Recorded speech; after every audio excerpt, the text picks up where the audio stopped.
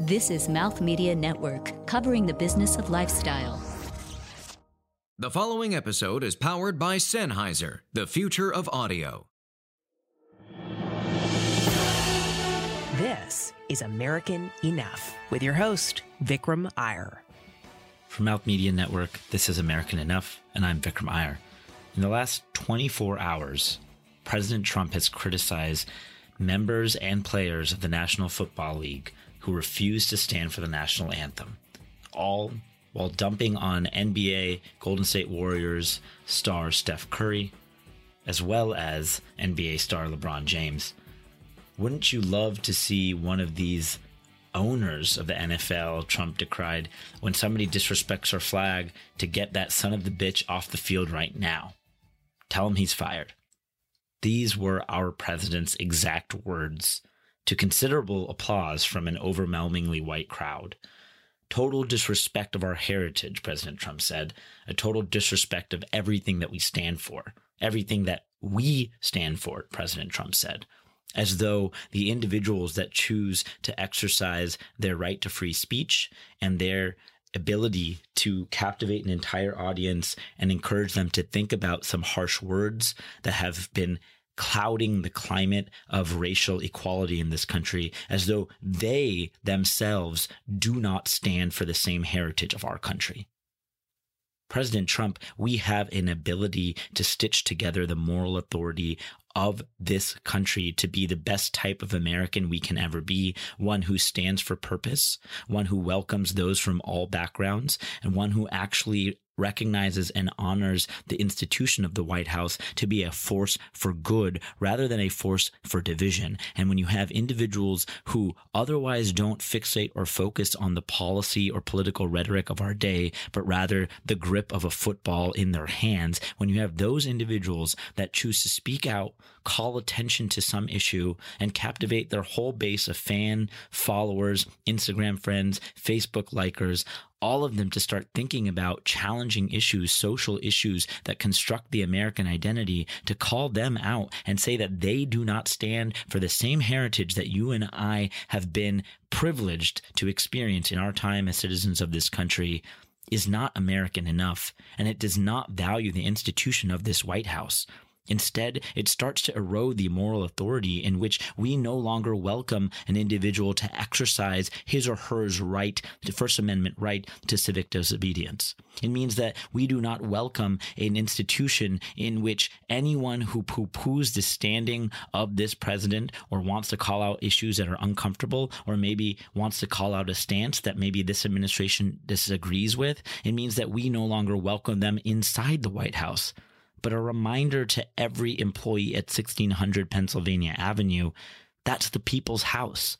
The ability to come there and go there, yes, is curated perhaps by your team and your staff and vetted and verified by the Secret Service to come in. But the ability to actually inform what that house looks like, what it means, what it stands for, that is an American effort, not solely the right of the 4,000 employees of your West Wing. On Saturday morning, President Trump actually tweeted to NBA star Steph Curry saying that going to the White House is considered a great honor for a championship team. And this was in regards to the NBA ball player, saying that he was a little hesitant about wanting to go for a variety of reasons, most notably recent comments made almost condoning the actions of neo-Nazis that showed up in Charlottesville just a few weeks ago. But when President Trump continued to tweet about the matter, he disinvited the player, which then stoked some follow-on response from NBA superstar LeBron James. And he continued to say that everyone should stand for a national anthem and everyone should continue to, make sure that they leave politics off the field. So these players only hit back, and then he hit back. This back and forth repertoire is not uncommon under this administration. And while I genuinely believe to all of our listeners here at American Enough that there are far more pressing matters in this country, matters of healthcare, urgent matters affecting the global stage and the way that we're ratcheting up the rhetoric with North Korea, matters of making sure that our working class and our middle class has access to their needs. all of these matters are very, very, very, very important for our consideration, and they extend far beyond the consideration of culture wars being stoked by an individual president. But at the end of the day, we have to be mindful of what's happening here. We have a president that's using the moral authority of his office, of our office, the people's office, the Oval Office, to start calling people in the NFL, a majority of whom are Black Americans who captivate the imagination of not only aspiring kids who want to play on the field, but also fans that are looking to unwind and cheer on a common theme and a common team, calling them sons of bitches, telling owners to kick them off the field simply because they are taking a stance, all while condemning them for not acknowledging the same heritage that we all know that we've shared together and we've informed together. That is a very dangerous thing. And while healthcare deserves our attention, the middle class, simplifying our tax code, making sure our teachers have the right resources in the classroom, while all of those are really, really critical matters, this can't be ignored. Because the very concept of a notion that in some way exercising your First Amendment right disrespects heritage forgoes the fact that even if we lived in a colorblind society, this would be anything less than dangerous. Our brave soldiers, they don't fight and die so everyone has to stand during the anthem. Frankly, they were out there battling enemies that disagree with an open and free and transparent democracy so people can have the choice and the right to make a choice about how they want to express their sentiment. That is the most American way. That is the most American attitude, one in which we are allowed to make clear that our sensibility, our patriotism, our ability to be uniquely American is that we can speak out and draw attention to issues that may rise discomfort. So we don't live in a colorblind society. Slavery sits in the founding roots of America, and the goal of racial equality means a goal. It is not an achievement. It is a fluid point that continues to be a shifting target, not just informed by this administration, but rather the notion of our entire history. And brick by brick, we try, as President Obama would often say, to make a more perfect union. But that continues to bend over time. And that does not just rest on the shoulders of Donald Trump or Barack Obama or any president we've had or any leader or Black Lives Matter or any neo-Nazi. That responsibility to inform that entire debate rests squarely with us, the people, the Americans, who are bold enough to take a stance and speak out and say a few things and say things that are on their mind. Now, of course, there may be plenty of individuals out there who can rationalize the fact that keeping politics off of the field, making sure that it's a pure sport, making sure that our kids can show up and they can show up encouraged to play, encouraged to work hard, to learn lessons of teamwork. They don't need to be sullied or dilute. That experience doesn't need to be diluted with political rhetoric. And you know what? That's an understandable argument. But at the end of the day, the reason this matters is because the argument needs to be had, but the argument is not coming with the right sense of moral authority from the one place who institutionally is best equipped to manage that argument, and that's from the White House. This coded language in which we tell a majority of athletes who happen to be Black, that play in a certain league, that they don't share common heritage is awful. It is also a simplistic, stunningly simplistic view of this community. And in saying that you don't belong, or you shouldn't be doing this, or you should be fired, or you're not welcome in the White House, well, that is a perturbing notion that Americans have to act a certain way, and that in order to be qualifiably encouraged to play on the football field, or in order to be qualified enough to walk into the White House, you have to agree with one man and one man's views alone.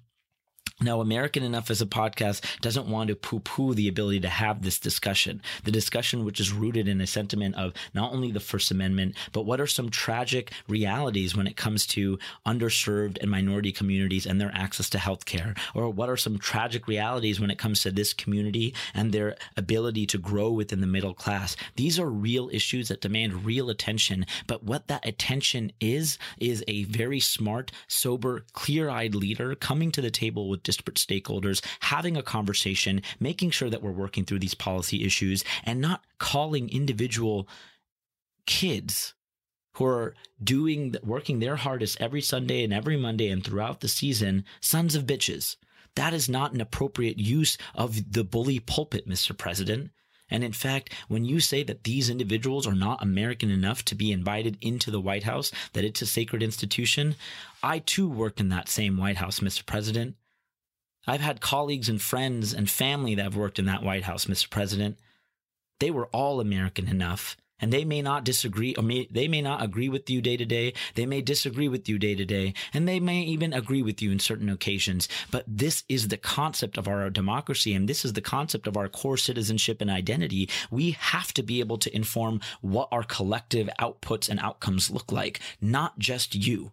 That's not what the White House is for. And to erode that moral authority for the same kid that you want to see be inspired by the hard work and teamwork and determination of a football player and not his or her thoughts on American politics, for the same kid that you want to look out for so they grow up with access to the most opportunities, it's also not American enough for you to use that rhetoric, for you to scold and chill First Amendment debates, and for you to ignore the very, very core of why these individuals are protesting in the first place, because that doesn't inspire that kid to think about the world in any different of a way than in the way that you want him to think of it. The concept of racial identity extends far beyond just this president, but this president has done very little to ease concerns about those racial views. And as protests in recent days have turned violent, this president has claimed that there's a lot of blame to go around. There is no doubt that for every argument, there's multiple sides of that same story, and there is no doubt that culpability can be owned by multiple actors in any instance of protest or argumentation. But to not vehemently poo-poo, condemn, not stand for, and declare to the nation and the world that you will not tolerate anyone that stands up for racial injustice, hate, and bigotry, only allows that same kid that you want to be inspired every Sunday when the NFL plays to also think that that hate and bigotry on the classroom or the playground or on the football field is okay. And when you start inspiring a nation of individuals who think it is fine for someone to say whatever comes to mind, even when it's hate, even when there's no strategy to the comments, when that becomes okay, then that shared heritage that you are so proudly trying to defend gets stripped away, and every stripe on that flag that you're trying to stand for starts chipping off. We have to build a more perfect union, and we do that, yes, by showing up to game day and putting our arms over one another's shoulders and having a beer with someone regardless of their background, creed, or religion, because we share in a common enjoyment of a game. It also starts by making sure around that same shoulder we can have a frank discussion and a heart-to-heart conversation about what's wrong with our backgrounds and our communities. That is what the American ideal is. It's not silence. It's transparent ownership of the fact that there are real challenges ahead, and that's what America has done so brilliantly. It would be a damn shame if we felt that we could all of a sudden disenfranchise an entire community of citizens who are being strong civic patriots by speaking out, being mindful of an issue, and encouraging others to do the same, as being anything less than American. I'm Vikram Iyer, and this has been an episode of American Enough. This has been American Enough with Vikram Iyer. American Enough is a production of Mouth Media Network, copyright 2017. Theme music by Chris Thomas, edited by Mark Rako. Contact Vikram with your comments and questions at 844-4Vikram and connect with the show on social media at American Enough. Episodes available at AmericanEnoughPodcast.com and everywhere the best podcasts are found. To learn more about Mouth Media Network and how you can partner with this podcast, visit mouthmedianetwork.com. The views and opinions expressed in this podcast are those of the hosts, callers, and guests, and do not necessarily reflect the views and opinions of Mouth Media Network. No portion of the show may be reproduced, published, or rebroadcast without the express written permission of the producers. Thank you for listening.